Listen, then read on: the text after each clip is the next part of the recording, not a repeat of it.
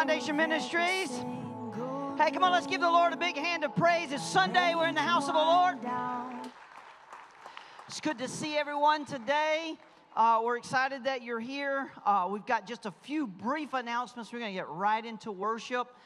Listen, first and foremost, though, if you are a visitor, we just want to give you a big welcome this morning. Let's welcome all our visitors. Come on, church family. It's so good to see you all. Hopefully you stopped out there and the people at the Visitor Center took care of you and those things. It's super good. There's the things that are happening. Hey, I just want to thank the staff for allowing my family and I to have this week to prepare. Our oldest granddaughter got married on Friday night, and so we're excited about that, Skylar and Tyler. And because of that, we have a lot of family in town that gave us some time to be with family. And so Brian's sister, her son, and his mom are with us this morning. Let's give God praise for that. And my wife's brother, David, and Berkeley are with us this morning. Let's give God praise for that. So it's exciting to be in the house of the Lord this morning for those particular things. Also, the interns started this week, and I was not here a lot. So Mark and Corey and Gabriel. So I'm not responsible for what happened this week while I was not here. I have no idea what's going to happen with FFM News. I just put a disclaimer out there. Please don't fire me. I heard something about FFM News coming to us next week from China and Japan. Someone gave me a call this week and said, hey, Pastor Don, why are all those guys pulling all those props out of their cars? So I have no idea. I do want to remind all the guys, though, that this Thursday and Friday, in particular Thursday morning, we're going to start on Eldon and Cindy Bagley's roof. Amen. And I'm really excited that Seton Green is going to help us, and we got some volunteers. If you're available either one of those days to help, contact me, let me know. We're going to get it done. Many of you know Eldon was in a motorcycle accident almost a year ago, right? Over a year ago now, and lost his leg, and so they had to remodel the house a little bit for bathroom and some other things. So we need to roof that part. Hello, somebody. And we're going to take care of that Thursday and Friday, so if you can help, that's going to be really great. Last but not least, before we go into some other things, Brian has an announcement real quick about VBS. Can you believe that VBS is almost here? Oh, my goodness. Here we go. All right, so real quick, we're going to sponsor VBS shirts this year with a $10 donation. You can write your family's name on the back of all the shirts. How many kids are we expecting this year? 300 plus. And then for you business owners, $250, you get your business name on the back of the shirt. The deadline is next Sunday. Everybody say next Sunday?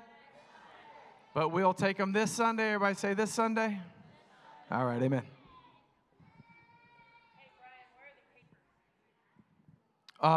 The papers will be in the back. Just see an usher after service. Super good. Also, there's no Bible memory because we didn't have youth group meetings and things last week, but there are sermon notes winner. If you visitors here every week, the kids who stay in and don't go to children's church, they follow right along with the sermon. They fill out the sheet, turn it in. We pick out a winner every week.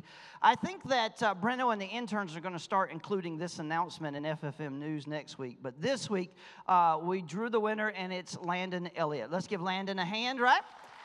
Hey, Landon, see my wife. See Sister Lisa, and she's going to take care of you for those particular things. So let's stand in the house of God. Isn't it good to be here?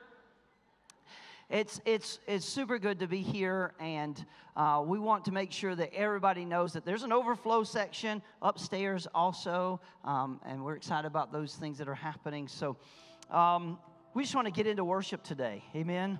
You ever have one of those busy weeks where something is just really happening and it takes all your attention and all your focus, and you just really can't focus on anything else? And man, when we come together on Sunday morning in this place, isn't it good that we can put all that stuff away? Amen.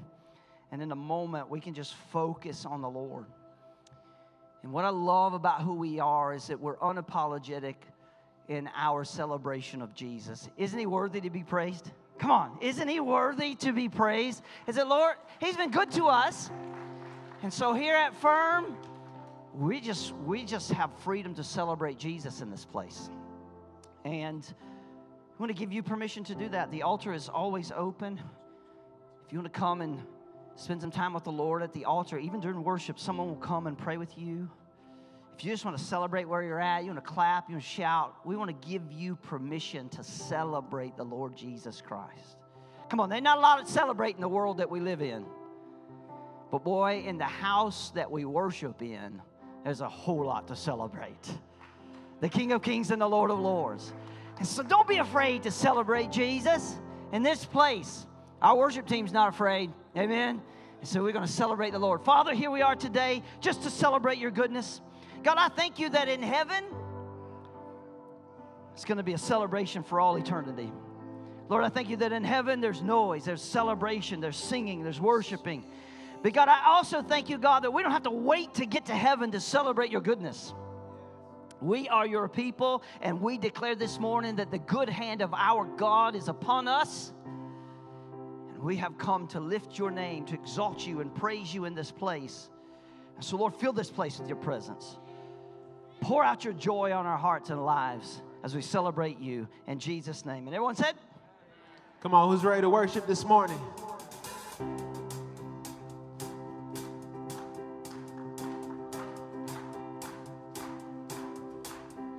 I was buried beneath my shame.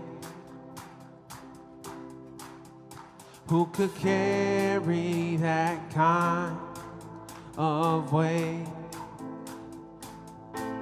It was my turn. Till what happened? Till I met you.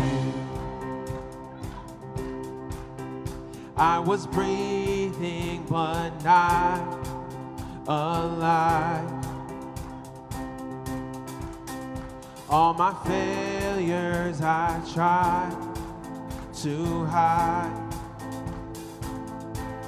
It was my turn till I met you. Come on, if you have a testimony, sing it out. You called my name and I ran out of that grave. Out of the darkness into your glorious day.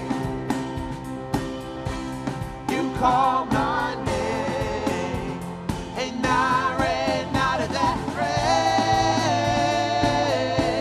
Out of the darkness into your glorious day. Hallelujah.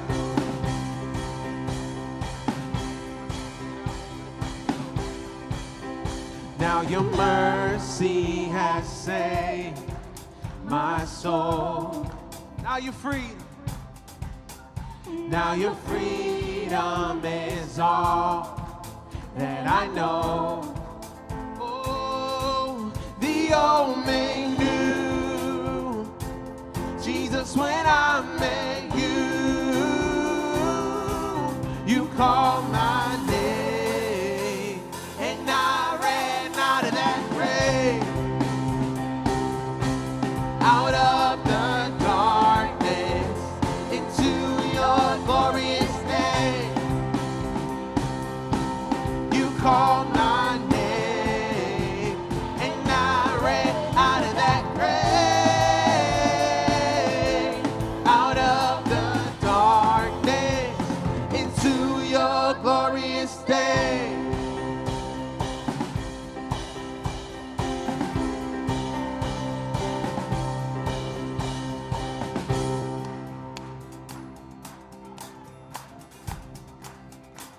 Come on, let's sing it out.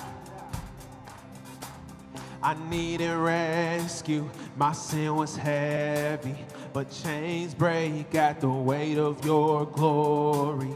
I needed shelter. I was an orphan. Now you call me a citizen of heaven. When I was broken, you were my healing. Now your love is the air that I'm breathing. I have a future, my eyes are open, 'cause when you call my name,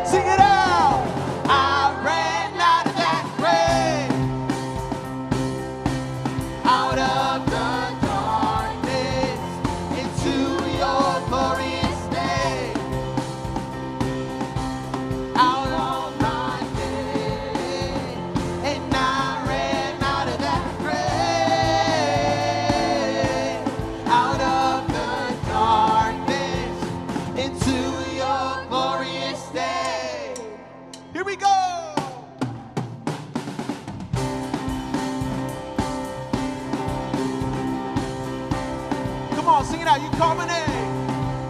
You call my name. You call my name. And I ran out of that grave. You call my name. You call my name. You call my name. You call my name. And I ran out of that grave. You call my name. You call my name. And I ran out of that grave. You called my name. And I ran out of that grave. Out of the darkness into your glorious day. You called my name. And I ran out of that grave. Out of the darkness into your glorious day. Come on, give a shout of praise. Come on, there is freedom in the house this morning, amen. We believe in a God who is real, who is alive, and who is continuing to pour out his spirit over his people. As we sing this song, this next song, God of Revival, let this be our prayer this morning. God, come awaken your people. God, come awaken this city. Come awaken this region. God of revival, pour it out. I don't know if you've noticed or seen, but I know that our city needs revival. Our region needs revival. But do we want it? Are we hungry for it? Are we asking for it? Are we desperate for it? So this morning as we sing this, let this be our prayer. Let this be our greatest desire, that God will come and pour out his spirit. Amen.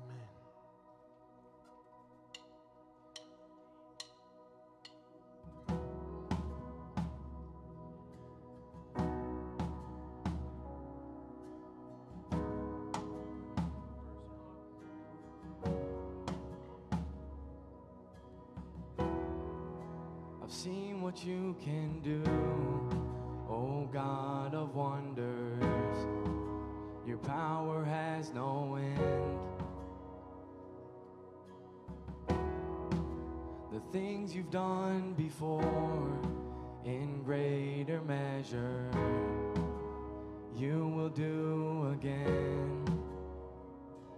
There's no prison wall you can't break through, no mountain you can't move. All things are possible. There's no broken body you can't raise, no soul that you can't save. All things are possible. The darkest night, you can light it up. You can light it up, oh God of revival. Let hope arise, death is overcome.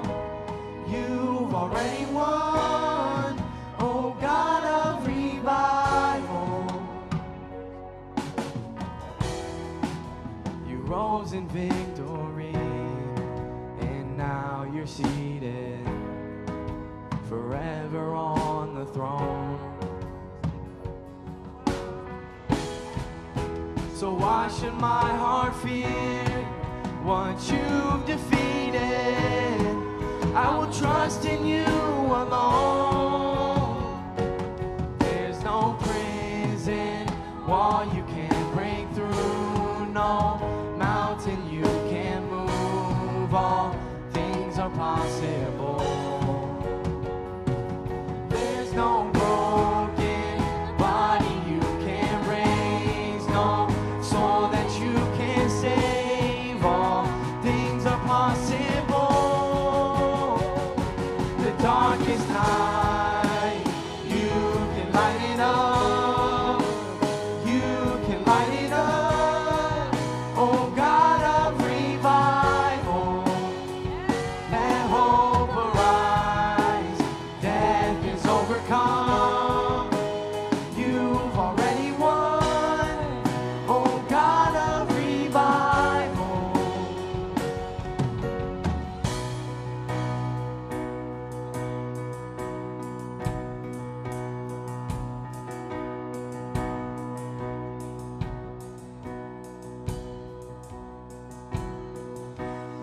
Come awaken your people.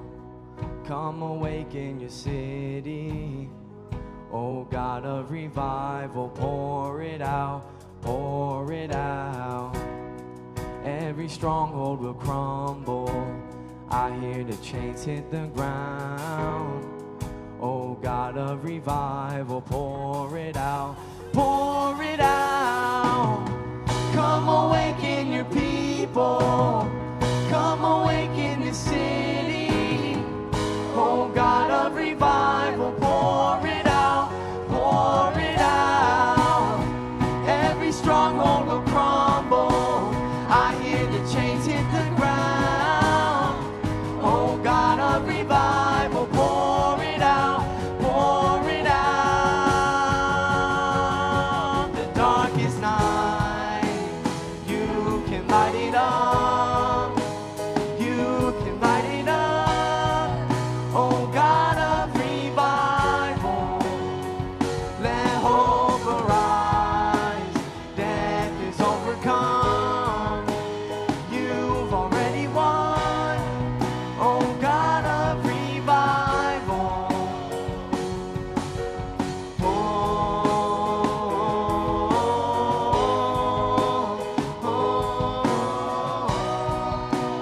God of revival.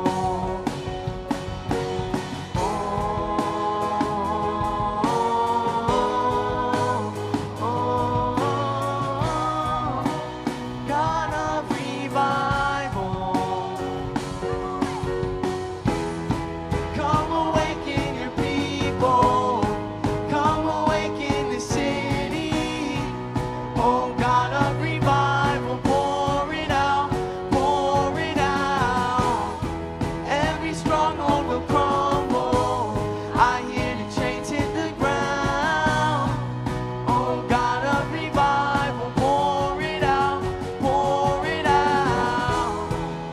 Come awaken your people. Come awaken the city. Oh God of revival, pour it out, pour it out. Every stronghold will crumble. I hear the chains hit the ground. Oh God of revival, pour it out, pour it out. Come awaken your people. Come awaken the city. Oh God of revival, pour it out, pour it out. Every stronghold will crumble. I hear the chains hit the ground. Oh God of revival, pour it out, pour it out.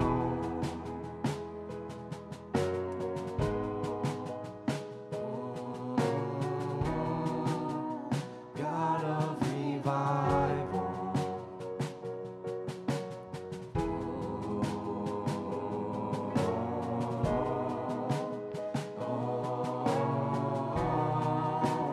God of revival.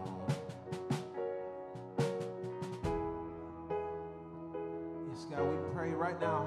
Let's all just pray together right now. Holy Spirit, just come and awaken your people. Come and awaken us, God. We want more of you, Father.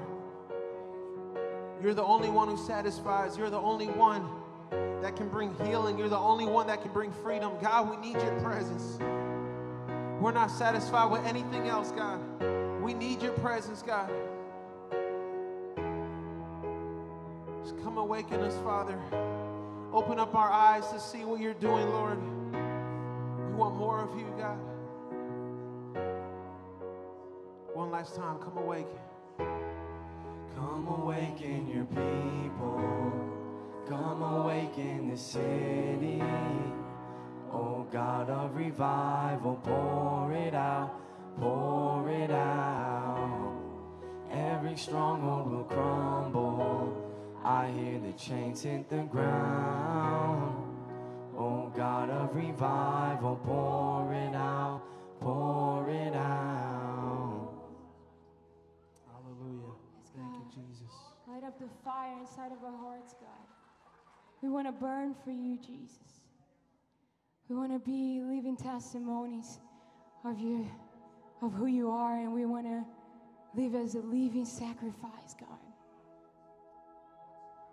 As a living sacrifice that is always burning for you. Not even a second or a moment without fire in our hearts for your presence, God. We pray that over us, over this city, over this church, over each family in this place. You know the battles we fight. And God, you know our weakness. And we want you to be strong. And we know that you are so powerful, God. So we ask you, Lord, let our weakness be a place for your power to come and have your way. And then we will be living sacrifices, living for you, and testimonies of your Spirit. In Jesus' name, amen. Before I sing this song, I want to read a passage in Psalm that says, my help comes from the Lord. Psalm 121 says, I lift up my eyes to the hills. From where does my help come? My help comes from the Lord, who made heaven and earth. He will not let your foot be moved. He who keeps you will not slumber. Behold, he who keeps Israel will neither slumber nor sleep. The Lord is your keeper. The Lord is your keeper. The Lord is your keeper. Isn't that something amazing to remind us? The Lord is your shade on your right hand. The sun shall not strike you by day, not the moon by night. The Lord will keep you from all evil. He will keep you. He will keep your life. The Lord will keep you going out and you're coming in from this time forth and forever. This is a promise. And I don't know about you, but when the Lord promises something, you can believe that he's going to keep it. And he's your keeper. And we're going to sing this song right now, and it talks about that if it's not good, it's not done. And that also reminds me of another passage that when he was creating the world, he didn't rest until it was done and until it was good. So I'm going to tell you something today that I'm holding to as well. If it's not good, it's because it's not done.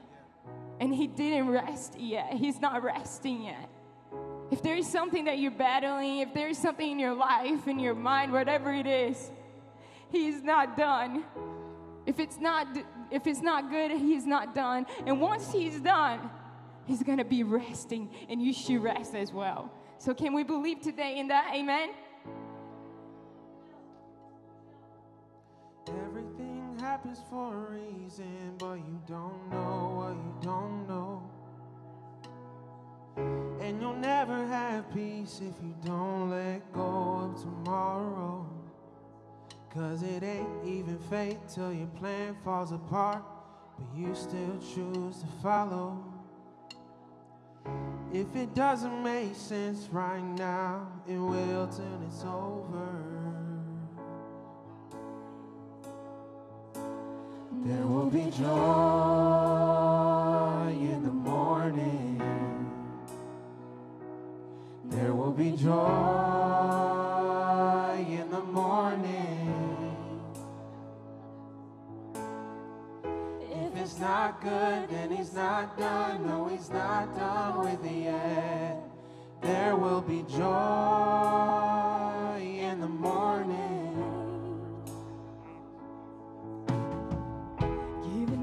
To your feelings, it's like drowning in the shadows. Oh, you gotta keep believing, even in the middle of the unknown. 'Cause grace will be there when you come to the end of your rope and you let go. It may feel like you're going down now, but the story isn't over. There will be joy in the morning. There will be joy in the morning. If it's not good, then it's not done. No, it's not done with you yet. There will be joy in the morning. Oh, if it's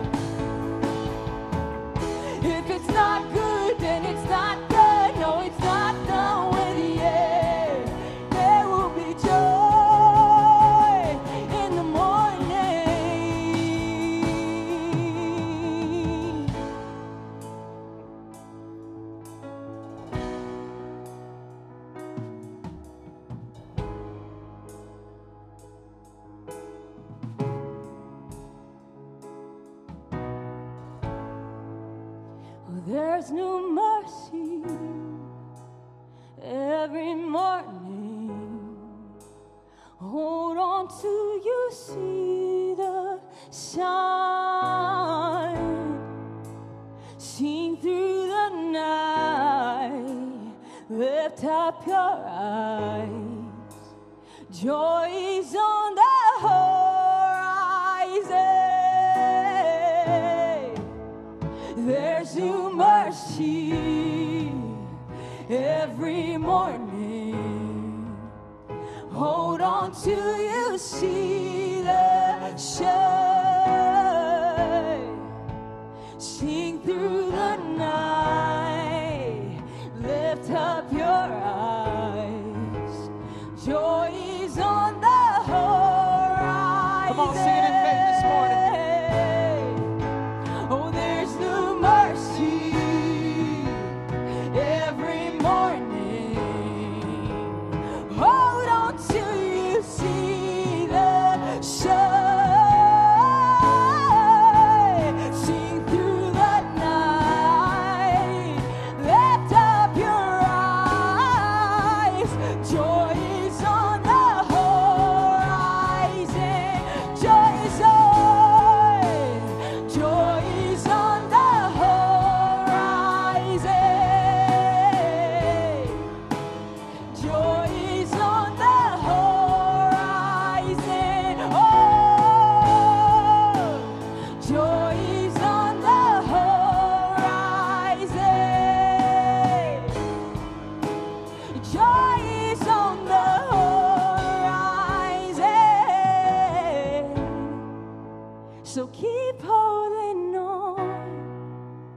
Keep holding on. Weeping may endure for a night, but joy is coming. Oh, keep holding on.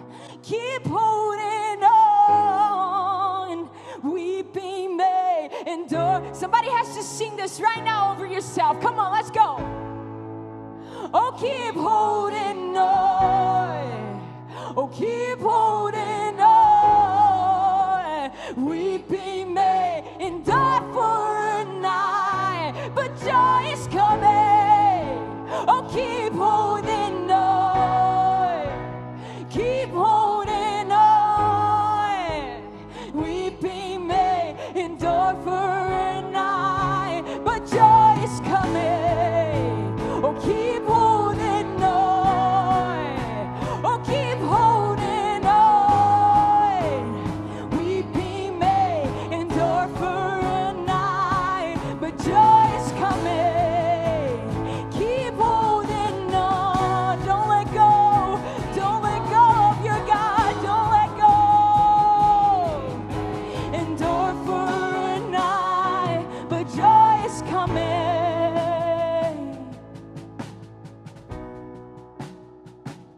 But joy is coming. It's not by power, not by might. It's by your Spirit, God. It's through your Spirit, God.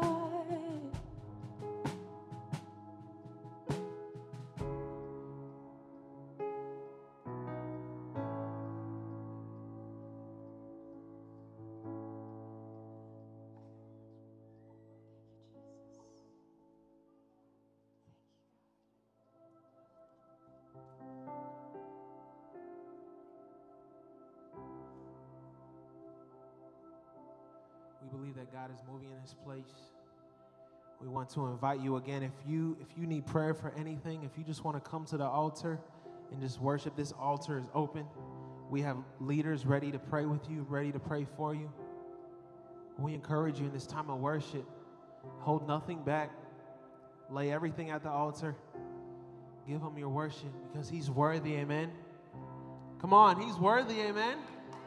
He's worthy of our praise. He's worthy of our worship.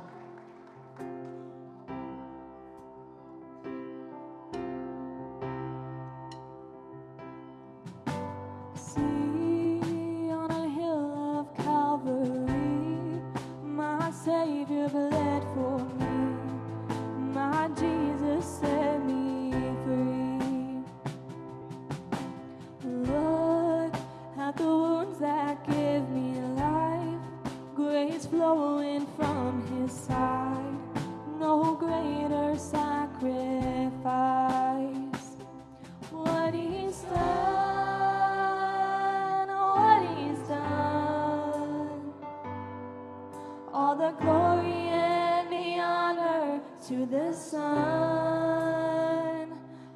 sins are forgiven. My future is heaven.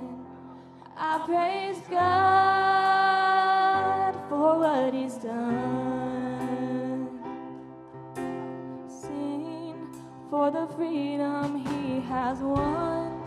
Even death is dead and done. His life has overcome. Speak, say the name above all names, over every broken place. He is risen from the grave. What He's done, what He's done. All the glory and the honor to the Son. My sins are forgiven. My future is heaven.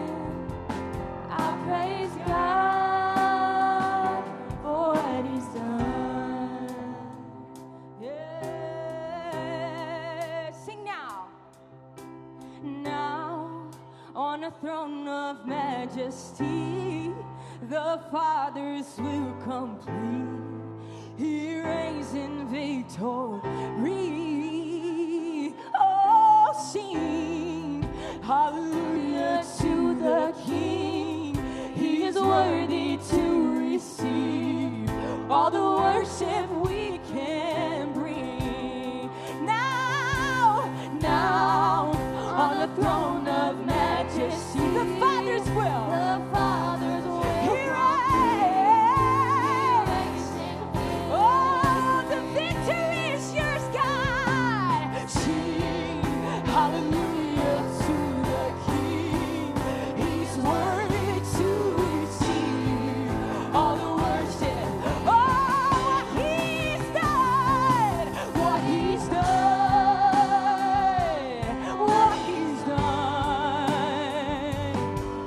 All the glory and the honor to the Son. My sins are forgiven. Oh, my future is heaven. I praise God for what He's done. Oh, what He's done. What He's done. What He's done. All the glory and the honor. My sins are forgiven. Oh, my future is heaven. Oh, I praise God for what He's done.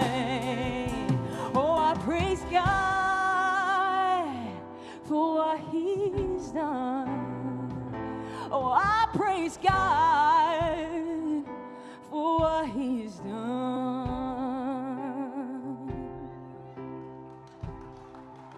I'll never forget what He's done.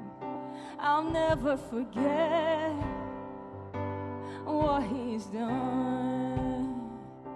I'll never forget what He's done. Oh, You are worthy of it all. You are worthy of it all.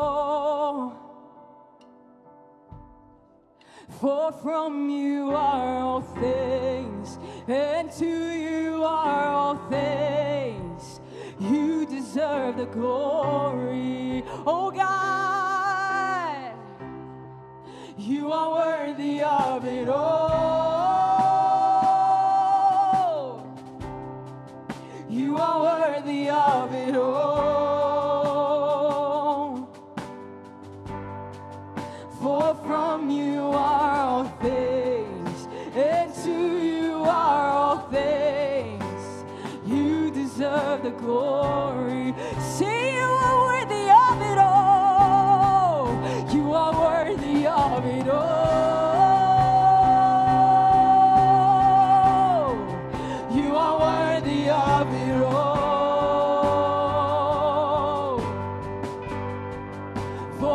from you are all things, and to you are all things. Oh, you deserve, I exalt thee. Come on, let's sing it out. Oh, I exalt thee. I exalt thee, oh Lord. I exalt thee. Oh, Lord.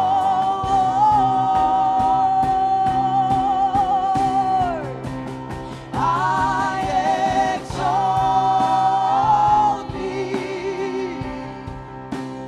I exalt thee. You're so worthy, God. I exalt thee. Oh, can I hear the church sing? I exalt thee. I exalt thee. I exalt thee. I exalt thee. Oh Lord. Yes, Jesus. Yes, Jesus. Hallelujah, Lord. Father, we lift you up in this place. God, we exalt you, Jesus. You are worthy. You are worthy, Lord. We bless you in this place, Lord. Your name is the name above every name. Your name is the name given on heaven and earth by which men must be saved. And so, Lord, we just exalt you in this place. Let your presence rest in our hearts. The peace of God rest in our hearts because you rule and you reign. And so this morning, God, receive our praise as a sacrifice for your glory and your honor. In Jesus' name. And everyone said, come on, give the Lord a hand of praise. Hallelujah. Hallelujah. Amen. You may be seated. There are some at the altar. We're going to leave them to do business with the Lord. Children can be dismissed. Amen. If you're a visitor with us this morning, again, one more time, we want to welcome you. Let's welcome all our visitors, right? Thank you for coming to worship with us today. Like I said earlier, we've had some family in town because of the wedding and everything that took place. And we want to thank everybody, church, all our friends, and who helped us make it happen. Many of you stayed until well after midnight on Friday night. Thank you for serving our family and helping us. And it was such a great day to celebrate with our oldest granddaughter and to see them so blessed and to hear their testimony about how the Lord is moving in their life. And man, it was so good. And to see our friends and help us receive and rejoice. We thank you so much for serving our family, and that it was great. Because of that, though, I was out a little bit this week, and I just need to give a disclaimer. I am not responsible for what you are about to see. As a matter of fact, they wanted. You were in charge this week. They asked me if I wanted to preview it, and I said, Lord, no, I can't. So anyway, here is this week's segment of FFM News, and I hope I have a job when it's over. I'm sorry. Here we go. Greetings, beloved. Greetings. Come on, I wasn't Why are you saying greetings, bro? Greetings from Haramakoa. Greetings, brothers and sisters. Welcome to this week's segment of FFM News. For our first announcement, all Sunday night activities will be going on at 5:30. So high school, aftershock, and Bible memory will be meeting. See you there.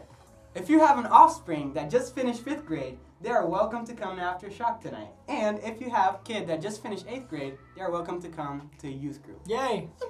This upcoming Monday, June 12th at 6:30, we will be having YAG, or Young Adults Group, at the Devinson's house. We hope to see 83 people there. This upcoming Tuesday at 6 p.m., we will be having Team 2 be playing church softball down at Spence Field in Sturgis.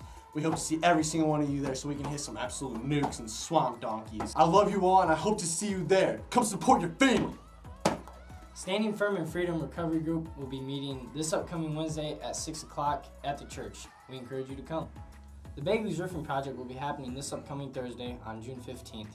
If you're interested in helping, please contact Pastor Breno, Pastor Rod, or Pastor Don, and they can get you some more details.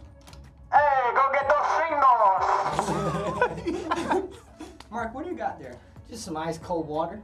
Oh, what about you, Corey? I got some freshly brewed coffee. You know where we can find both of those things? Where's that? At the men's breakfast. Mark your calendars, June 24th. We're going to have men's breakfast here at the church, 8:30 a.m.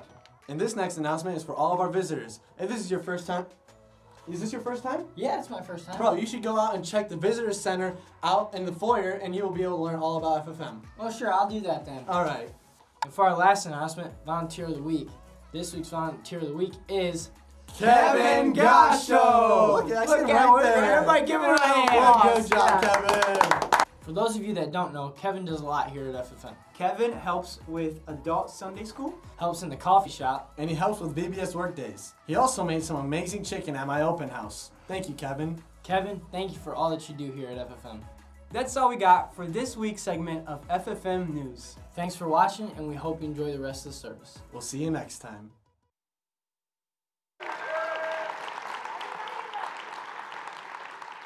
I'm sorry. I mean, at least Corey had on an Alabama shirt. Come on, help me out, Miss. Yeah, thank you. My peeps right here. Anyway, I may or may not have paid him to wear that shirt during the. So, anyway, turn with me in your Bibles to John 21. John 21. As you're turning there, I want to remind you that in our prep to go to 2 services the second week of July, I believe it's July 9th. You saw the info that they put out this week. We're looking at ways to tighten up the service a little bit to try and do what we do in 2 hours in an hour and a half. And so if you have announcements that need to be made, coming in on a Sunday morning and just saying, hey, can I make an announcement this morning, we're going to struggle to do that. So you need to get them in early in the week so that we can get them and let these guys threaten my job or whatever it is they're doing here. So just remember that. John chapter 21, I will say this. I have favorite books in the Bible. I have favorite characters in the Bible, probably just like you. And I have favorite scriptures out of the Bible, probably just like you. My pastor, the man who discipled me, when I started my journey in my walk with Christ, he says, Don, you got to find a scripture to live by and a scripture to die by. And that was very encouraging. And so I have some of those scriptures in my faith and those things. But I also have a favorite chapter in the Bible. And it's John chapter 21. And there are a lot of reasons for that. And we're going to work through some of that. I made a statement last week in my sermon, and I talked a little bit about Peter and how Peter was able to go back to what he was doing after his discouragement and disappointment because of the death of Jesus. Because his hopes didn't work out like he had pictured them. And in what he felt like was a moment of failure, he returned backwards. And I moved on. And as I re-listened to the message this week, it didn't leave me. This moment in time in Peter's life, it just didn't leave me. And so I want to share a little bit more out of that, if you will. And obviously, because you know the story well, I want to skip some of the main stories that you know, and let's just look at John 21, verse 1. And after this, Jesus revealed himself again to the disciples. Everybody say a second time. So this is after the resurrection. Jesus has revealed himself to the disciples once, but here is a second time, and he's by the Sea of Tiberias, and he revealed himself in this way. Simon Peter, very interesting that in John chapter 21, John would put Simon in front of Peter. Simon Peter, Thomas called the twin, Nathanael of Canaan in Galilee, the sons of Zebedee. We know John and James, right? Come on. And the two others of the disciples were together. Everybody say 7. So Simon Peter said to them, I'm going fishing. And they said to him, we'll go with you. And they went out, got into the boat, and that night they caught nothing. Just as the day was breaking, how many know there's joy in the morning? Come on, we sing this song today. Just as the day was breaking, so in the morning, there's something happening here. Jesus stood on the shore. Yet the disciples did not know that it was Jesus. Jesus said to them, children, do you have any fish? And they answered no. And he said to them, cast the net on the right side of the boat. Because, see, you've been doing it your way. And you've been doing it your way for so long. Amen. If you do it my way, you'll do it the right way.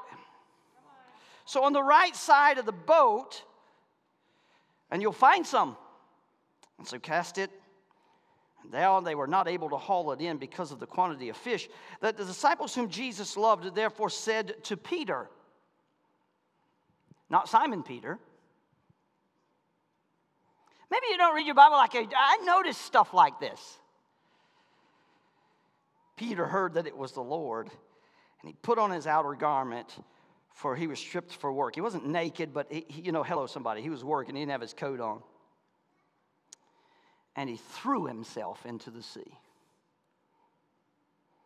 The other disciples came in the boat, dragging the net full of fish, for they were not far from the shore. Look at verse 14. This was now the third time that Jesus revealed to them. Now here we are. He's continuing to reveal himself to them over and over and over. So Father, bless the reading of the word to the hearing of our ear and the receiving of our heart. In Jesus' name. And everyone said? Let me open up with a statement. Are you ready? Are you ready? You're not ready. Let me open up with a statement. It's a big revelation. I mean, it's going to hit you hard. Grab your neighbor and hold on to them. They might fall off their seat. This is a huge revelation. I'm just going to open up with what I think is probably the understatement of the last few years anyway. Life sometimes is hard. And I studied all week and came up with that myself. I wrote it right down all by myself. You ever been disappointed?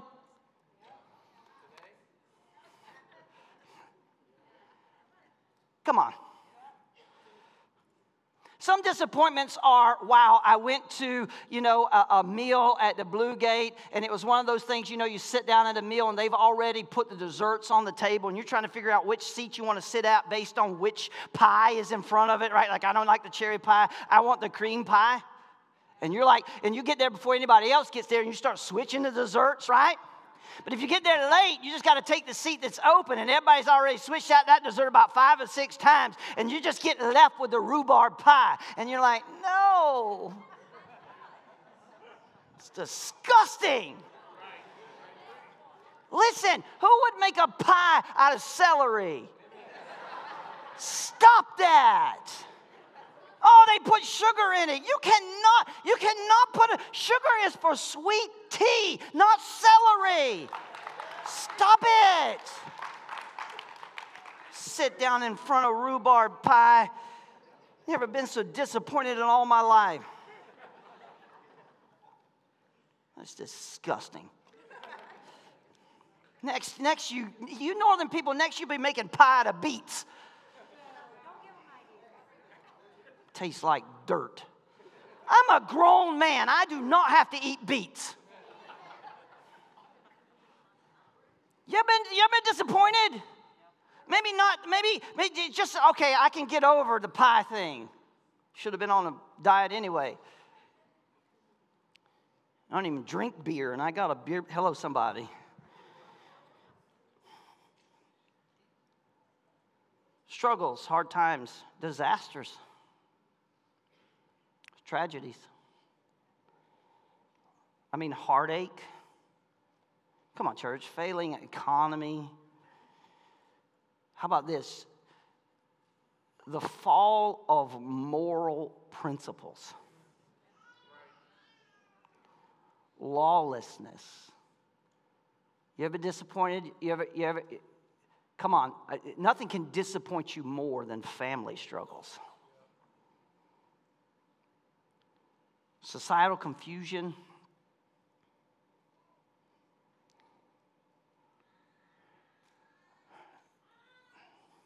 Political rhetoric on top of religious rhetoric.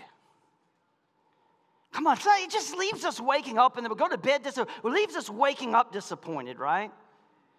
And I just want to be honest as a believer. I love the Lord Jesus Christ. I've been saved since 1992. I've been walking with the Lord for a long time. I've been in church leadership for a long time. I've discipled a lot of people and helped people walk with Jesus. I mean, we've done all kinds of things, right? But I'm just going to be honest this moment, and I think you heard some of that this year in some of the sermon series that we put out. But there are times, even in my walk, when I have been discouraged and disappointed with God. Even to the point of questioning God. But then I return to the scripture. Hello, somebody.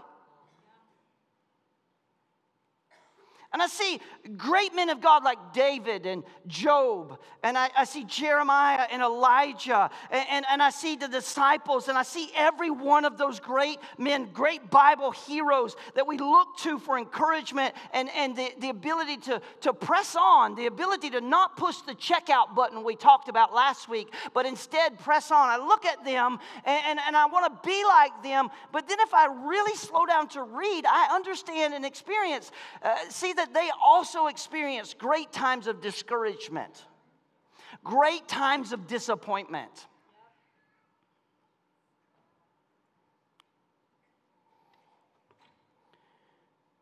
And you know, the truth of the matter is the way we view and respond in times of disappointment and discouragement determines how we press on and whether we're able to live in joy. Peter says, what? I'm going fishing. Peter, the guy who stepped out of the boat. Peter, the guy who declares, thou art the Christ, the Son of the living God. Peter, that guy who is willing to draw a sword for Jesus. That guy, Peter.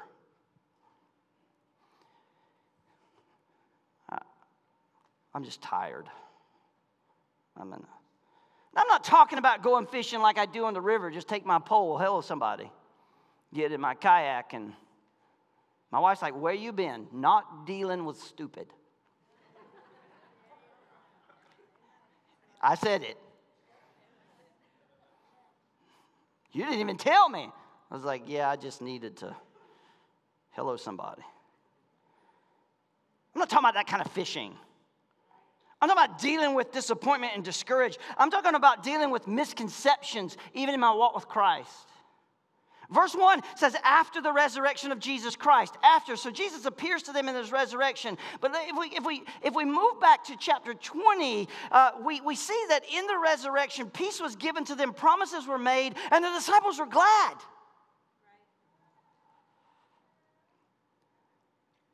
But Thomas wasn't there with them in John chapter 20.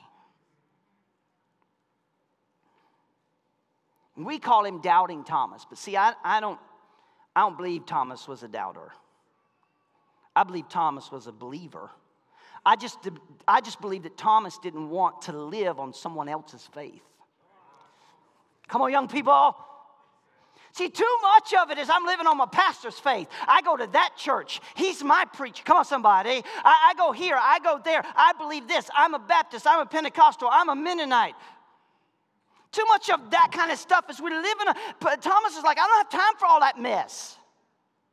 I don't want to live on your testimony. Thomas is not a doubter.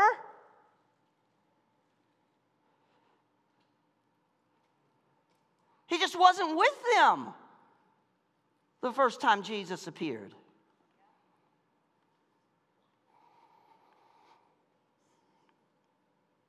But in the latter part of chapter 20, verse 26, and after 8 days, again the disciples were within, and Thomas was with them.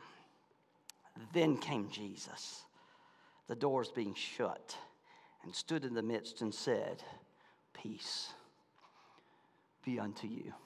Now, I love Jesus, and I love my prayer time with Jesus. I love my word time with Jesus. I love my time with Jesus. I love my worship time with Jesus. I love my preaching time with Jesus. I'd rather preach and eat. But I've seen Jesus do some miracles. We pray for people.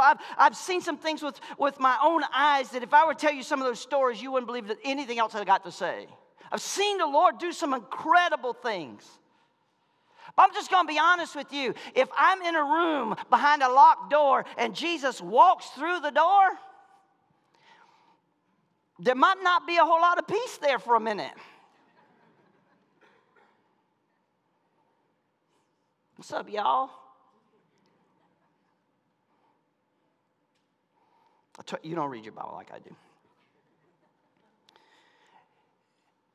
See, to me, when I read the scripture and I see the number 8, it's a sign of new beginnings. 8 days.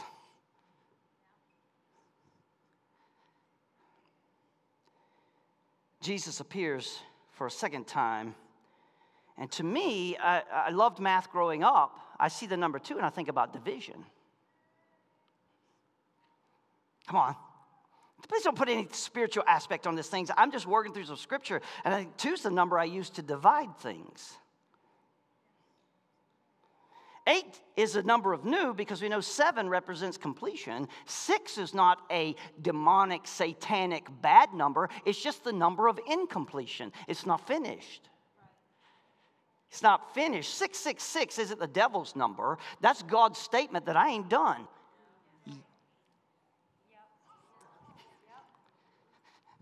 I'm not finished. 7 is I'm finished. I rest. That's done. Everything is done. There it is. It's good. Hello, somebody. And so now I'm moving through some things, and I'm seeing here, right? And I'm seeing new beginnings, and then there's a division. And I'm thinking, you know what? Here we are, Jesus really in his resurrected state. He's coming with a new beginning, and he's dividing old things from new things, Old Testament from the New Testament. He's dividing the law from the promise, right? And he's showing them a new beginning, all the things they had experienced in the past, all the things they had gone through and learned up to this point were a part of the progress to get them to the new beginning. And that's why it's important that Thomas is there.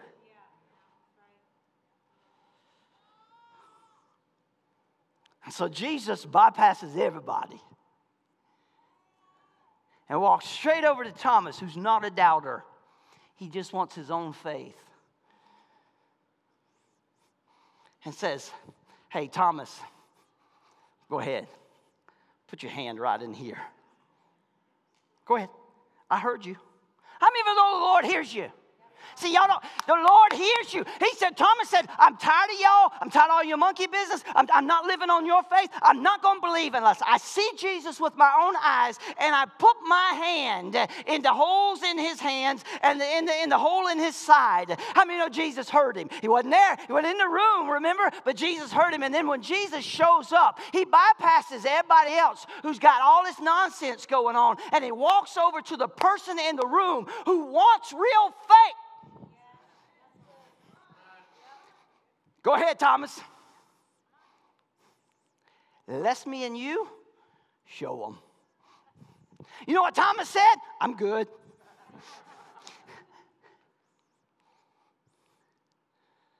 That's all I needed, Jesus.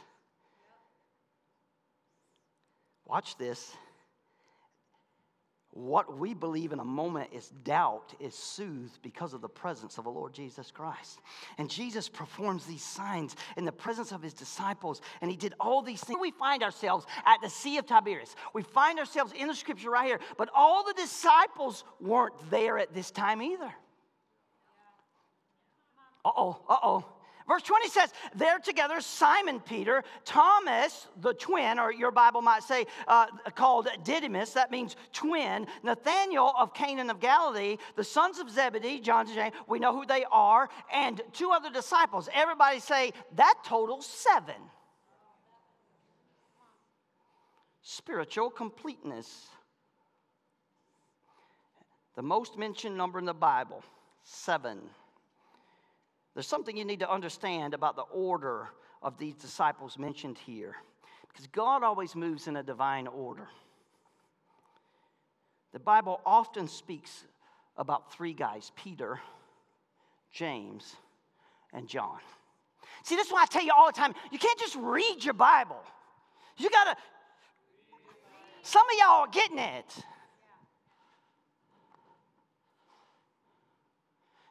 You can't just read it. You got to understand that something is happening here. And man, why do I always see these three knuckleheads?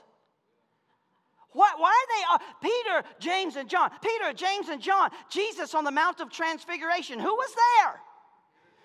There they were, those three guys. When Jairus' daughter died, who did Jesus take with him? Can't even have a good funeral around Jesus. Peter, James, and John.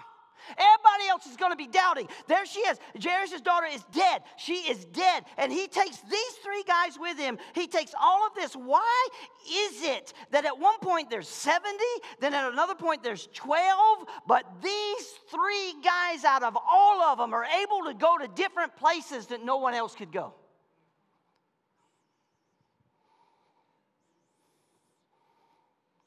Come on.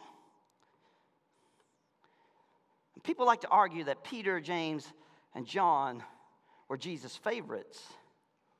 But to people who like to argue that, here's what I like to say. Because theologically, what I see happens is they fail to understand what Peter, James, and John represent. They fail to understand the purpose because they fail to understand divine order. I'm going fishing. I'm disappointed. I'm discouraged. What I thought was going to happen didn't, and so I'm going to go backwards instead of... Watch this, watch this. You see, I don't believe that Peter ever represents failure in the Scripture. Did Peter fail? You know what I want to talk to people about when they say, hey, you know, you're a preacher, but you're not perfect? Or when they want to use my past to try and disqualify me from what God has called me to do and what I'm doing for the Lord over the last 30 years? Because they do it, you know, religious crowd especially. Listen, the whole reason Jesus came is because I wasn't perfect. The whole reason Jesus came is because I needed him. And so many people say, oh, I just can't do it. I just can't forgive myself. You know how many people are paralyzed in the moment of saying, I can't forgive myself? They're just paralyzed. I can't forgive myself for what I did. Listen to me. Biblically and theologically, you know why you can't forgive yourself? You're not capable of doing it.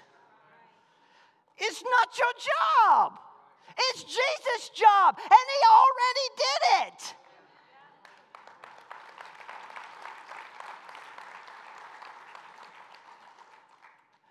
Why are you greater than Jesus?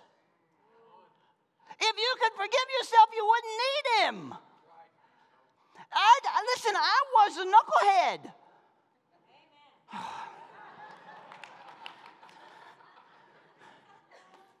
I was angry, mad at the world. I mean, I just ready to go. Jesus came in and saved me, and he forgave me. You know what I say to all those people who want to use the past against me to say I can't do what God's called me to do today or tomorrow? How did you escape?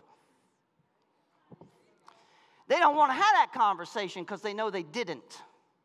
And that's not the point. Peter doesn't represent failure to me. Peter represents faith. See, some of you in this room listening right now, Stephanie came up during worship and said, you know, there's some people who won't even give their heart and life to Jesus to let him save them and wash them, right? Cleanse them as far as the east is from the west, make them righteous in his own blood because they won't even give their heart to Jesus because of their failure.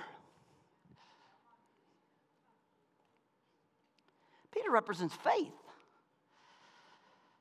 We often talk about Peter. We preach sermons about Peter's failure. Peter sank. Have you ever heard a sermon about Peter sinking? Took his eyes off Jesus. Let me just help you out. That's no new revelation. Every time you take your eyes off Jesus, you're going to sink. Oh, Peter denied him 3 times. Oh, Peter was quick-tempered. Yet he's still this representation of faith. See, because I would look at you and say, as I read the Bible, even though Peter may have sank in a moment in the ocean, it took faith to get out of the boat to start with.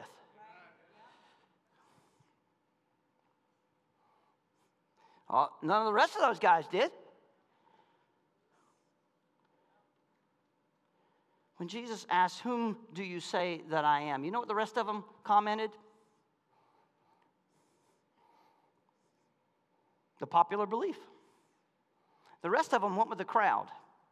Who do men say that I am? Jesus has taken his disciples on a little walk. He stopped at a cave that water flows out of, and the area in that region was the only clean water in that area. And this cave had walls on the side of it, and water's flowing out of this cave. And people would come there to get clean water to drink out of. It was the only place in that area to get potable water. And so people were there, and the pagans had carved holes into the walls of this cave and placed idols, and they would come there and worship those idols for the clean, life-giving water that flowed out of this cave. And Jesus takes his disciples on a little hike one day, and he gets to this cave, and all of his disciples are sitting down. Jesus got his back to his disciples. He's looking at this cave with all of these idols, and he says, "Who do men say that I am?" As everybody is looking at all these false gods, all the things that people worship, Jesus says to his disciples with his back to them, "Who do men say that I am?" And you know what some of them said? The popular belief. Elijah, Isaiah, one of the prophets. And then Jesus turns around and looks at them and says, "But who do you say that I am?" In the middle of a moment in this area where false gods are worshiped, Jesus got his back to his disciples looking at all these false gods. "Who am I?" And they shout out, prophets, Elijah, Isaiah. And then he turns around and looks at them with his back to the false gods and says, "But I want to know who you think I am." And Peter doesn't hesitate. He doesn't back up. He doesn't balk at it. He doesn't try to concord. He's not Googling it, and he's not chat GPT-ing it. Without hesitation, "Thou art the Christ, the Son of the living God." And Jesus says, "Flesh and blood hath not revealed this to you, but the Spirit of God." Man, there's this moment of faith. There's this moment of declaration about who Jesus is. About right there in the middle where they worship false gods, Jesus is being declared the Son of the living God. And that goes contrary to the popular belief. You see, a lot of people or on the bandwagon when things are popular. But true faith is being able to stand in a moment when it's not popular. That's what Jesus was talking about when he said, "Upon this rock I'll build my church." Not Peter. It's not Peter that Jesus is building the church on. It's the revelation that Jesus is the Son of the living God. That's the foundation of the church, not Peter. It's the revelation. Jesus is the foundation of the church. I got news for you. Peter doesn't want to be the foundation of the church. Why? Because there are times in his life where he'd just rather go.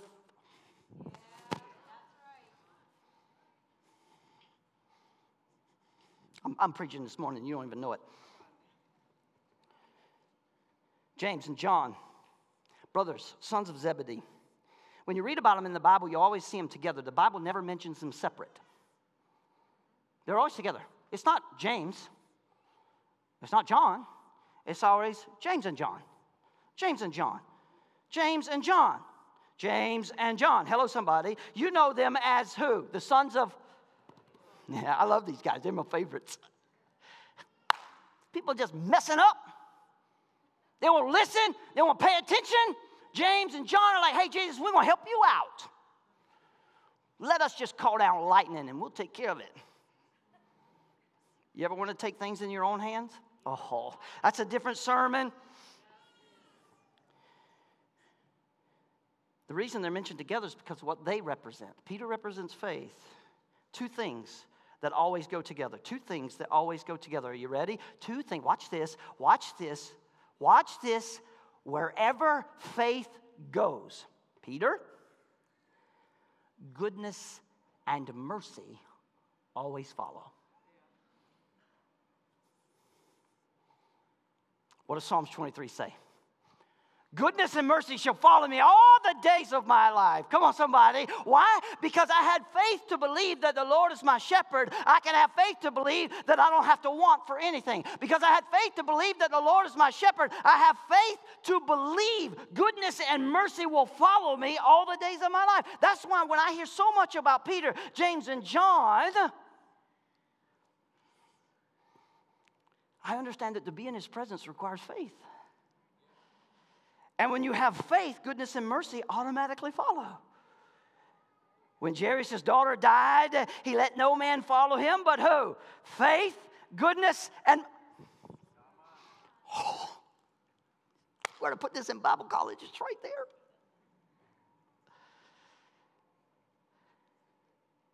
Three, faith, goodness, and mercy. Three, faith, goodness, and mercy. 8, new beginning. 7, completion. 2, let's divide this thing. Faith, goodness, and mercy. There's 3. The second most mentioned number in the Bible. It speaks of solidity. It's a symbol of fullness. It represents the 3 Godhead. Come on, church. But in chapter 21, my favorite chapter in the Bible, verse 2, I see something.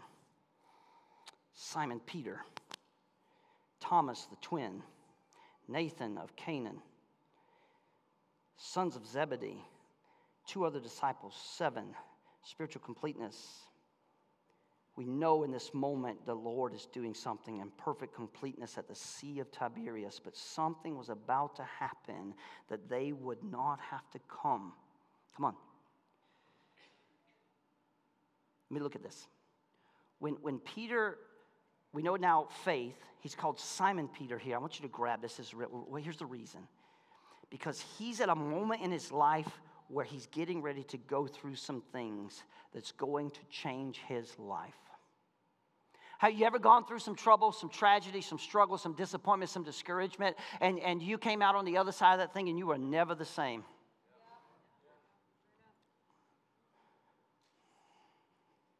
Maybe the way you process life because of that, you're never the same.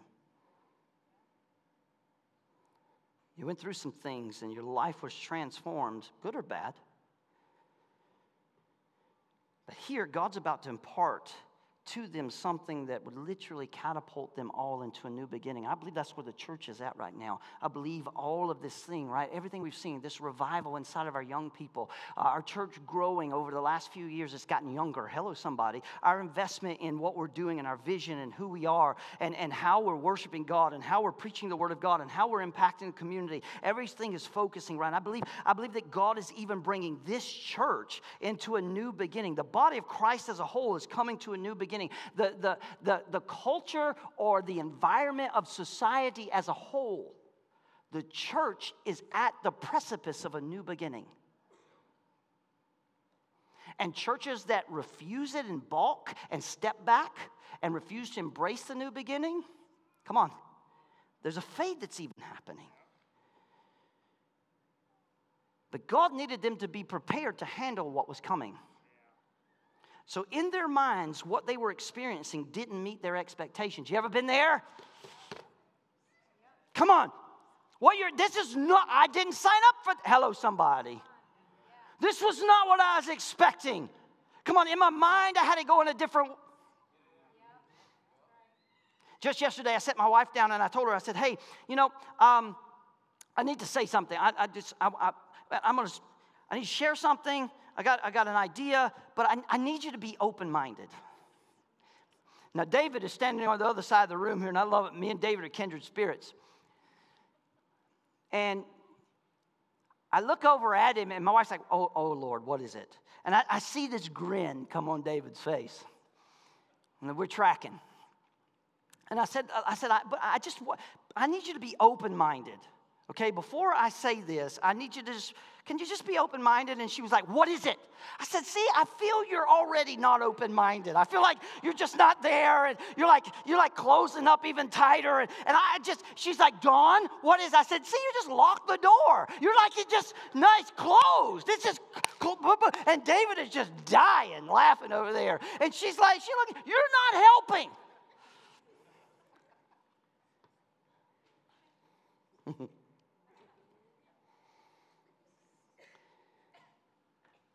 Because I knew what I was about to say was something she wasn't going to expect. Everybody in the room's not like, what is it? That's none of your business. So,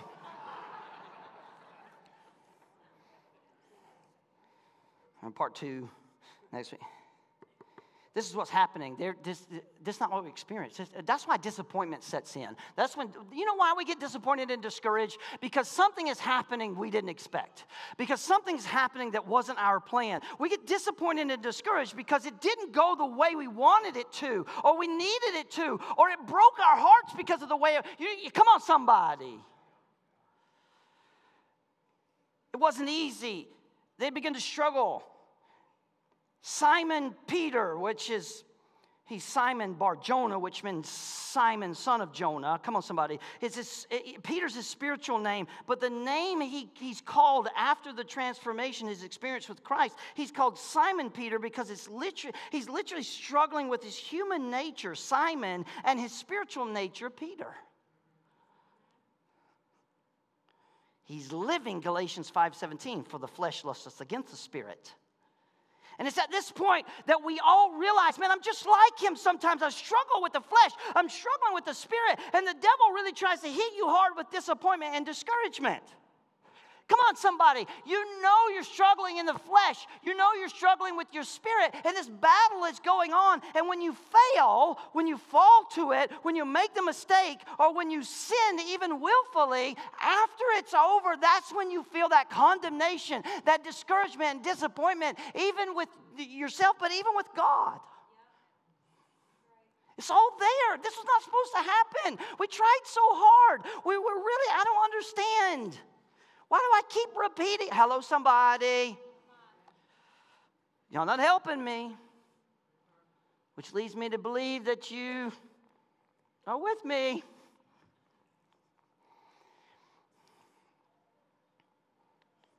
So Jesus has been crucified. Peter denies him 3 times. The number 3, fullness, solidity. It's a solid denial. Yet here is the risen Jesus, now glorified in body, manifesting himself. Peter, who represents faith, is struggling with the fact that he failed. You ever been there? He feels like I'm a disappointment, and he's discouraged. Come on, church. Come on, husband. You ever feel like you made a mistake in your marriage, or you just made a mistake with how you spoke to your wife, or come on, somebody. And you feel like a disappointment. Come on, dads. Next week's Father's Day. Dads, come on. You ever feel like a disappointment? Come on, moms. Come on, young people. It never goes away.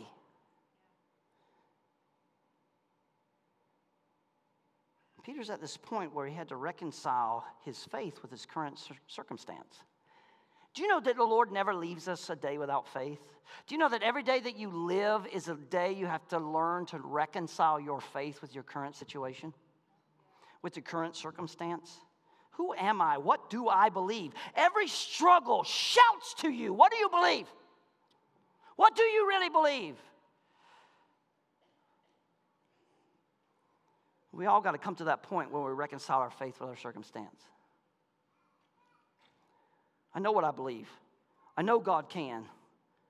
But what I believe and what I'm dealing with right now, I'm struggling to reconcile. You been there? I'm struggling to try to make it make sense. If I don't reconcile what it is I'm seeing with what I believe, I'll go out of my mind because I don't have any hope. Can I tell you what, church? Here's the title of the sermon. There is no hope in yesterday. No matter what you do right now, you can't change yesterday. You can't do anything to change yesterday. But what you do right now, you can change all your tomorrows.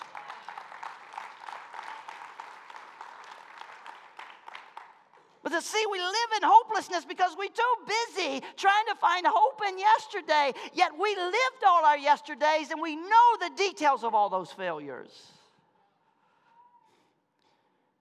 I'm remembering Jesus said to Peter, the devil's desired you to sift you. And in that moment, can you imagine Peter's got like, oh boy, I messed up now. No doubt he feels unworthy to be in the presence of the Lord after everything he's done. Listen, Peter's foot didn't almost slip. Peter fell in and made a big old splash.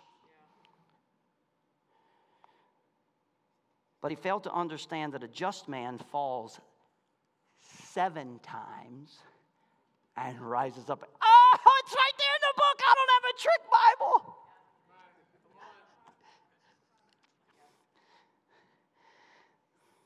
No doubt he's remembering the cross and the crucified Savior and all the things Jesus suffered with. And he probably felt like the scum of the earth. And in his mind, he's got to be wondering, what does Jesus want with me? Why does he want anything to do with me? And old Thomas, not a lot spoken about him. We do know he's a twin. There's something about twins. You know some twins? Come on. There's something about twins.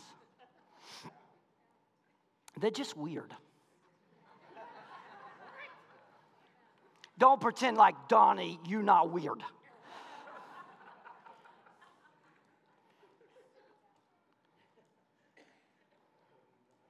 But there's also something about twins that if you really sit down and talk with them, that sometimes when they're honest, they feel like they don't have their own identity. And they can sometimes feel incomplete and inferior without the other one. Come on. And so when Thomas is called Didymus or twin, he's made to feel less important. Less important.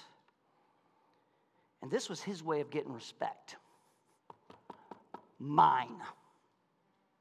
I will see and touch mine.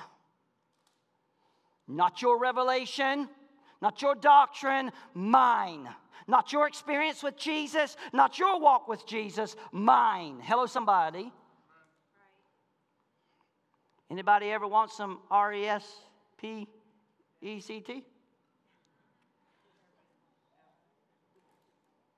Some people are writing that down right now. Oh, respect. I got it. Now that tunes in your head for the rest of the day. You're welcome. Then there's Nathaniel. Love this guy. He represents the rest of the world. Ooh. He's the one who said, can anything good come from Nazareth? I'm from Malone, Florida. Raise your hand if you know, if you can point on a map where you have no idea. Come on, somebody. Some of you might say, I'm from Centerville, Michigan. Well, join the club, okay? We both from someplace nobody got a clue. Can anything good come from Malone, Florida? Can anything good come from Centerville, Michigan? Can anything good come from who I am and what I am or where I'm from? Can anything good? That's Nathaniel. See, he was full of skepticism. I don't know why Thomas gets that reputation when it was actually Nathaniel. Because see, right, Jesus didn't fit all the glitz and glitter and didn't have all the flash and pizzazz that Nathaniel was like, right? He didn't fit into the so-called norm of society. He didn't really want anything to do with it. And so how many times have you heard someone say, how can you have fun being a Christian? You can't do anything as a Christian. You can't go anywhere. It's just boring. That's the Nathaniel spirit. I have never had so much fun in my life since the day I got saved.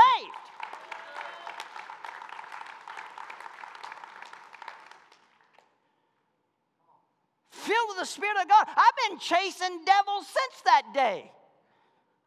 Funnest thing I ever did. Chase a devil. Why? Because greater is he that's in me than he that's in the world. Come on, somebody. You can't have no fun. Now, here's the deal. I'm having fun, and I remember it tomorrow. I got to go. It's late.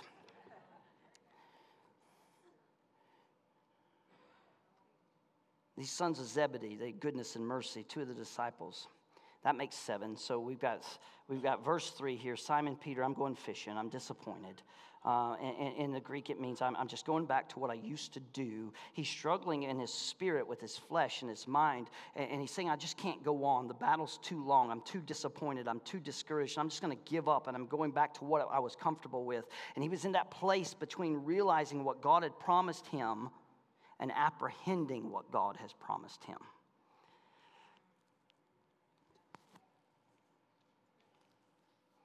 Two different places. In the middle is where discouragement and disappointment happens. We know what God has promised, and we can't apprehend it. And now I'm discouraged. See, many times in our Christian walk, we want to go to another level, but when we get out there, to get to that other level, we find that order's not a smooth ride. You know what I'm saying? It's just the end of our field. Like last week. Come on, Elisha. Come on. Most people just follow God to the end of their field. But Elisha said, no, I gotta, come on, somebody. The devil is out there and he's against us. Oh, there's a big revelation for you. He's not your friend. Sometimes there are people who we thought were on our side, and they wind up leaving us all alone. Come on, somebody. And we deal with disappointment because things don't meet our expectations, and our thoughts are affected because surely, after all this time of walking with God, I shall be beyond this now. Yet here I am, I got to deal with this issue, and my expectation is just busted. And so what do? We revert back to what's comfortable. Somebody say amen or oh me. That's why so many times you see people who don't fire for God for a little while, and then out of nowhere, they're just back to what they were doing. And you're like, why? Peter said, I'm going fishing. I'm going back to what's comfortable. See, because Peter represents faith. Everybody say amen. Amen. Where faith goes, everything else follows.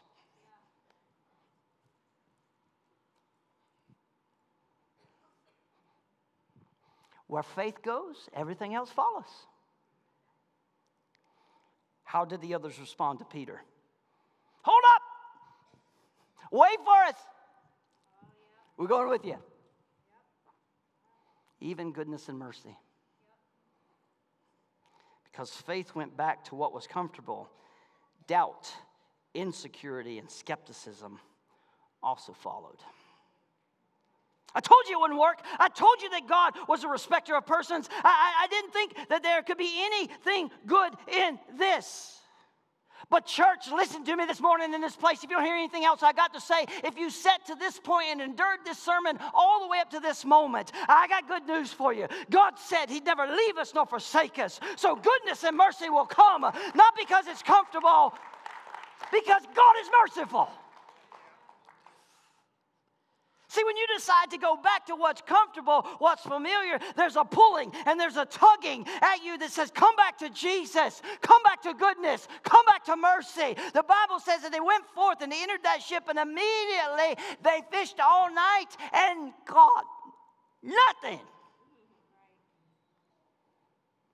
They went back to what was comfortable only to find out it didn't work anymore. It didn't work anymore. Because you're not the same person you was before you met Jesus. Some people meet Jesus, walk with Jesus, and then they try to walk away from Jesus and go back to the world, and they wonder, this don't work either. Because you're a different person now. It's not supposed to work. You've been struggling for a long time, and you cried this battle between your flesh and the spirit. And you said, Lord, those simple things that I once knew, they're drawing me, and you're crying, and Lord, have mercy on me. But I remember that scripture, and we sang that song this morning. Weeping endures for the night, but joy comes in the morning. Watch this. Verse 4, chapter 21. But when the morning was now come, Jesus stood on the shore, and the disciples didn't know it was him. Here's a news flash for you. He was standing right where they left him.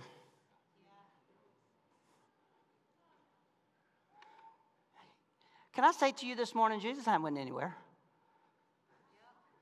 You just got in the boat and pushed. You went backwards. Jesus hadn't gone anywhere. He's just standing where you left him. And you know what I tell you? He's not mad at you. He's not disappointed at you. He's not angry with you. He's not waiting to punish you when you show back up. He's not got a list of do's and don'ts and rules and regulations and restrictions so that you can earn your way back into your favor. You know what Jesus is doing? He's standing right where you left him, waiting on you to come back.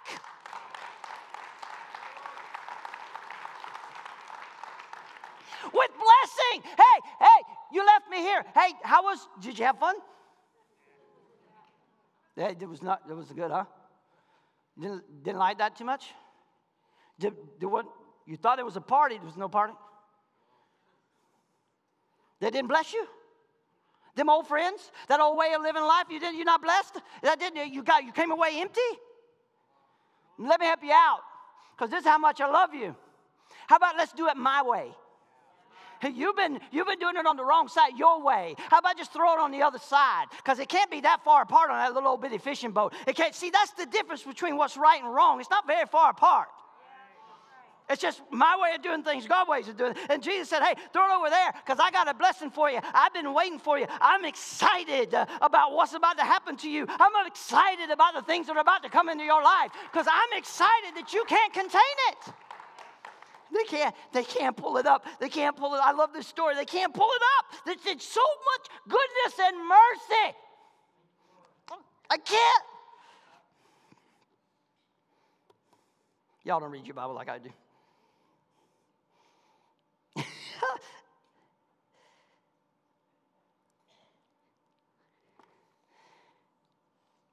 You might have been looking for something for a very long time. I got to go. I'm about to preach myself happy.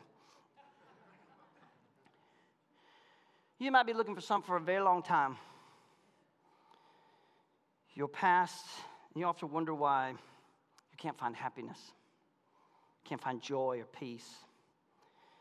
It's because your future is where Jesus is standing. And you can't get to your future through your past. You got to do it God's way. And you know what God's way is? Go forward. He was standing there, but the disciples didn't even know it was Jesus. You got any meat? In other words, have you found what you've been looking for? And they were honest with him. No. I got a question for us this morning. Have you found what you've been looking for? And if not, could it be that you've been looking in all the wrong places for all the wrong things? Verse 6 is so powerful. Cast the net on the right side. In other words, you've been doing it your way for way too long. They still didn't know it was Jesus. Come on, worship team, we got to be done. Come on.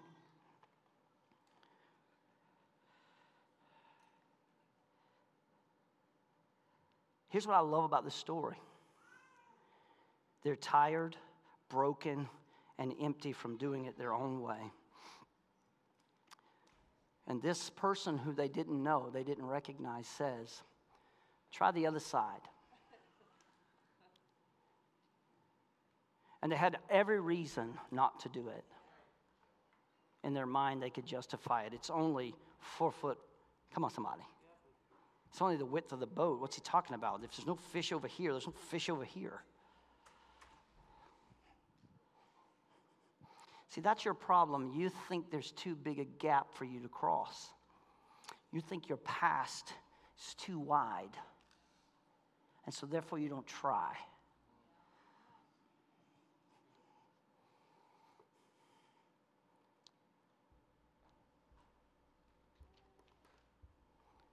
They caught this net of fish. And I love what the Bible says here about Peter. At least the English Standard Version says it this way. He threw himself into the sea. In the storm, when he walked on water, he stepped over the side of the boat and probably apprehensively. Come on. Oh, it worked. And with each step, the Bible I can't prove it to you, but again, that's just the way I read my Bible. With each step towards Jesus, as he put his foot down, every wave met his foot, and he walked over to Jesus. He walked on water. But I can't imagine that every step wasn't a step of apprehensiveness. Come on. That's okay. Let's don't condemn him for it. Jesus didn't. He made it there. Let me tell you how I know he made it there. Because when he started sinking, he was close enough to Jesus for Jesus just to reach out and, come here, come here.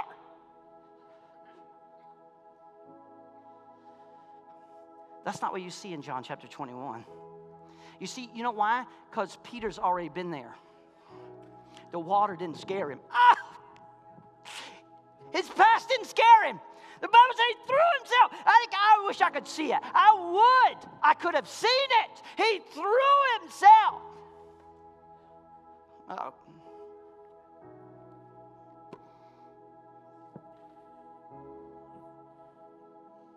You know why I believe that John puts that in here?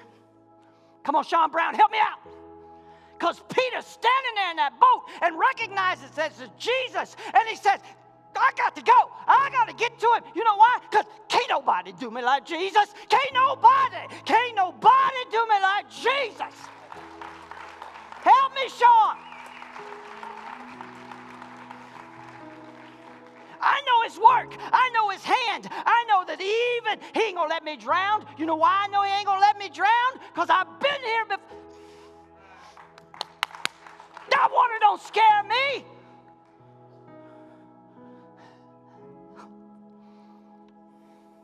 I ain't going to lie, before I met Jesus, I was a knucklehead. And proud. Come on, somebody. Proud of it. Brian and Malin got in an argument one day. This is my altar call. You ready?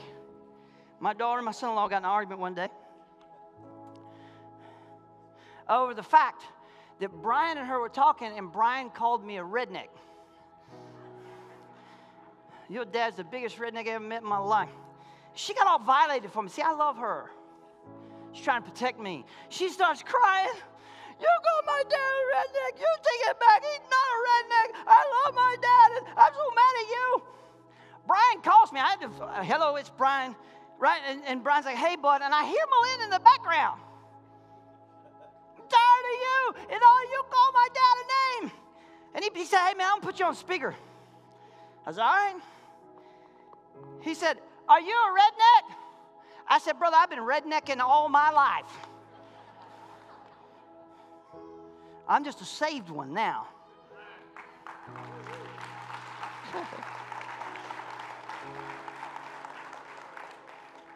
I don't care. If Jesus can save me, ain't none of y'all safe.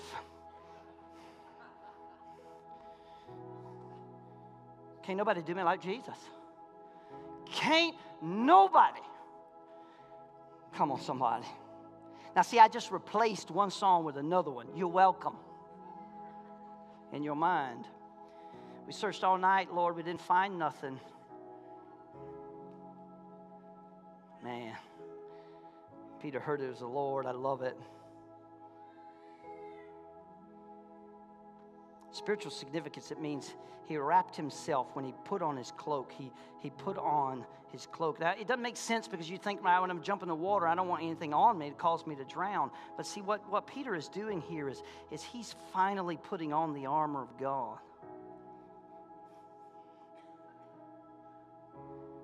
And the struggle between his flesh and his spirit dies in this moment, and he throws himself towards Jesus. He threw himself toward Jesus. See, that's where you're at this morning. Some of you is reckless abandonment. And let me tell you something. I believe it. I don't know your story personally or whatever. Jesus ain't going to let you drown. You know why? Because you've been there before. You wouldn't be in this room this morning. He would have let you drown before. If the Lord didn't have purpose for you and glory for you and it brought you through all that trouble, if the Lord didn't have something for you to live and represent his glory in a lost and dying world, the pastor just would have left you under the water at baptism till the bubbles stopped coming up. But me and you are here. We are here. We are here. And we rednecking this thing with Jesus together.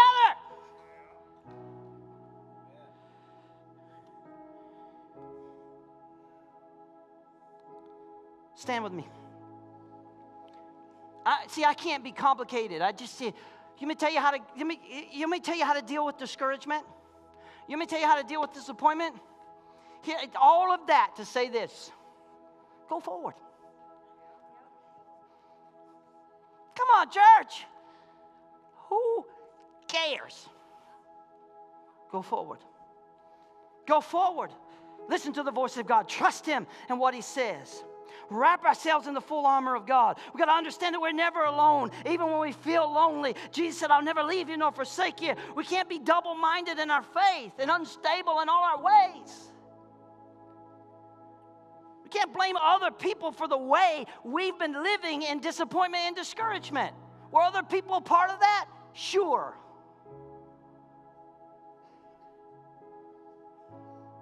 But there ain't nothing they can do to fix yesterday either. You just got to be free. Let that stuff go.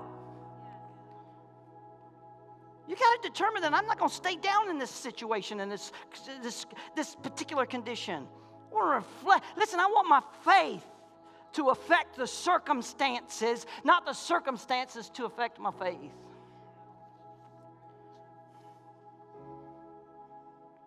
And so for a moment, right here, right now, man, if you've been trying to find hope in yesterday, and discouragement and disappointment has consumed your life, I want to take a minute here. Nobody's judging you. No, I use myself in examples. I love Jesus and I love leading this church, but I got disappointments. I get down and out. My wife went with me to a doctor's meeting here just a few weeks back, a month or so ago. We spent an hour with the doctor. You know what the doctor said? Don, tell me about your disappointments. Tell me about your discouragements. No, I came here for this thing on my arm. I want you to. And she's like, I'm not dealing with that today. And then my wife promptly threw me under the bus. And driving it ran me over. And I sat and listened to that doctor, and I appreciated what she had to say. You know what she said to me? She said, I love Jesus too. Come on, somebody. And I said, well, I'm going to trust you because I trust Jesus. Come on. We all just walking. We all just riding with Jesus. Come on, get in. If you want to spend some time with the Lord, come on. Father, we love you, Jesus. Thank you for this word, Lord. Thank you, Lord, that you standing right where we left you. Glory to God. With blessing in hand and embrace. And so, Father, we stand before you right now, God, in this moment, just contemplating. Forgive us, Lord, for trying to find hope in yesterday. Help us, Lord, to have courage to go forward. Come on, if you want to spend some time with Jesus, the altar is open. If you want to just worship for a minute, let's just do that. Come on, we're not going to be here much longer, but just... Everything happens for a reason, but you don't know what you don't know. Come on, church. And you'll never have peace if you don't let go of tomorrow. 'Cause it ain't even faith till your plan falls apart, but you still choose to follow. If it doesn't make sense right now, it will when it's over. Well, just pray where you're at. Sing where you're at. There will be joy in the morning. Do you believe it? Come on. There will be joy in the morning. Come on, church, sing it. If it's not good, then he's not done. No, he's not done with it yet. There will be joy in the morning. Can't nobody do me like Jesus. Giving in to your feelings is like drowning in the shadows. Hallelujah. Oh, you gotta keep believing, even in the middle of the unknown. Come on, the altar's open. 'Cause grace will be Maybe you don't want to come up here. Just turn to your neighbor and say, hey, will you pray with me? And you let go. It may feel like you're going down now, but the story isn't over. It's not over, church. There will be joy in the morning. Sing it. There will be joy in the morning. Come on. If it's not good, then it's not done. No, it's not done with you yet. There will be joy in the morning. If it's not good, come on. If it's not good, then it's not done. No, it's not done with you yet. I know. If it's not good, then it's not done. No, it's not done with you yet. Can you believe? If it's not good, then it's not done. No, it's not done with you yet. There will be joy in the morning. There will be joy. There will be joy in the morning. Oh, there will be joy in the morning. Yeah, yeah. If it's not good, then it's not done. No, it's not done with you yet. There will be joy in the morning. There will be joy in the morning. Oh, there will be joy in the morning. If it's not good, then he's not done. No, he's not done with you yet. There will be joy in the morning. If it's not good, oh, if it's not good, then it's not done. No, he's not done with you yet. If it's not good, then he's not done. No, he's not done with you yet. Oh, if it's not good, then he's not done. No, he's not done with you yet. There will be joy in the morning. There will be joy. There will be joy in the morning. There will be joy in the morning.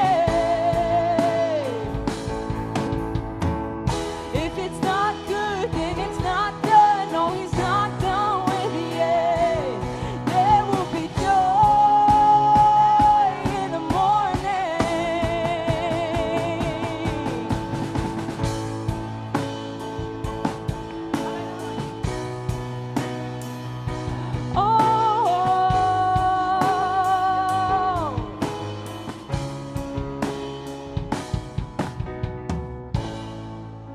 Oh, there's new mercy every morning. Hold on till you see the sun.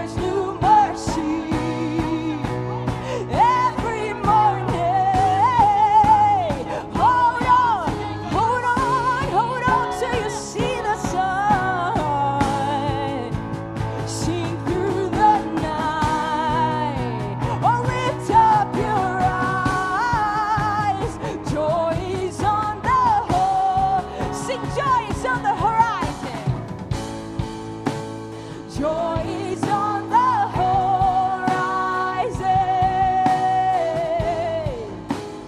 Joy is on the horizon. Joy is on the horizon. Joy is on the horizon. There will be joy in the morning. There will be joy in the morning. For your goodness and your mercy are new every day. Lord, I just pray that over us right now. Father, I just feel that your promise that says the word will go forth and accomplish what you sent it to, it wouldn't come back void. And so I just pray right now in the hearts and lives of everyone who has just heard this word. Even in this moment, God, when they have heard you say, pick up the net and throw it on the other side, and their discouragement is causing pause, is causing them to hesitate, God. When their energy is out, and God, they don't have the ability for one last task, God. They're just so discouraged and disappointed, God, that it's almost physically impossible just to do that little thing. Father, supernaturally, will you just come by your Spirit now and embrace them?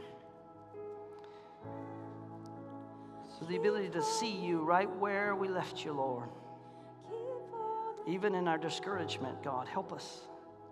And I pray that your goodness and mercy, God, will bring revelation that it is you. That it is you. That it is you. Lord, there's some sickness, there's some disease, God, there's some heartache, there's some heartbreak, God, there's some tragedies, God, Father, I just feel even right now, God,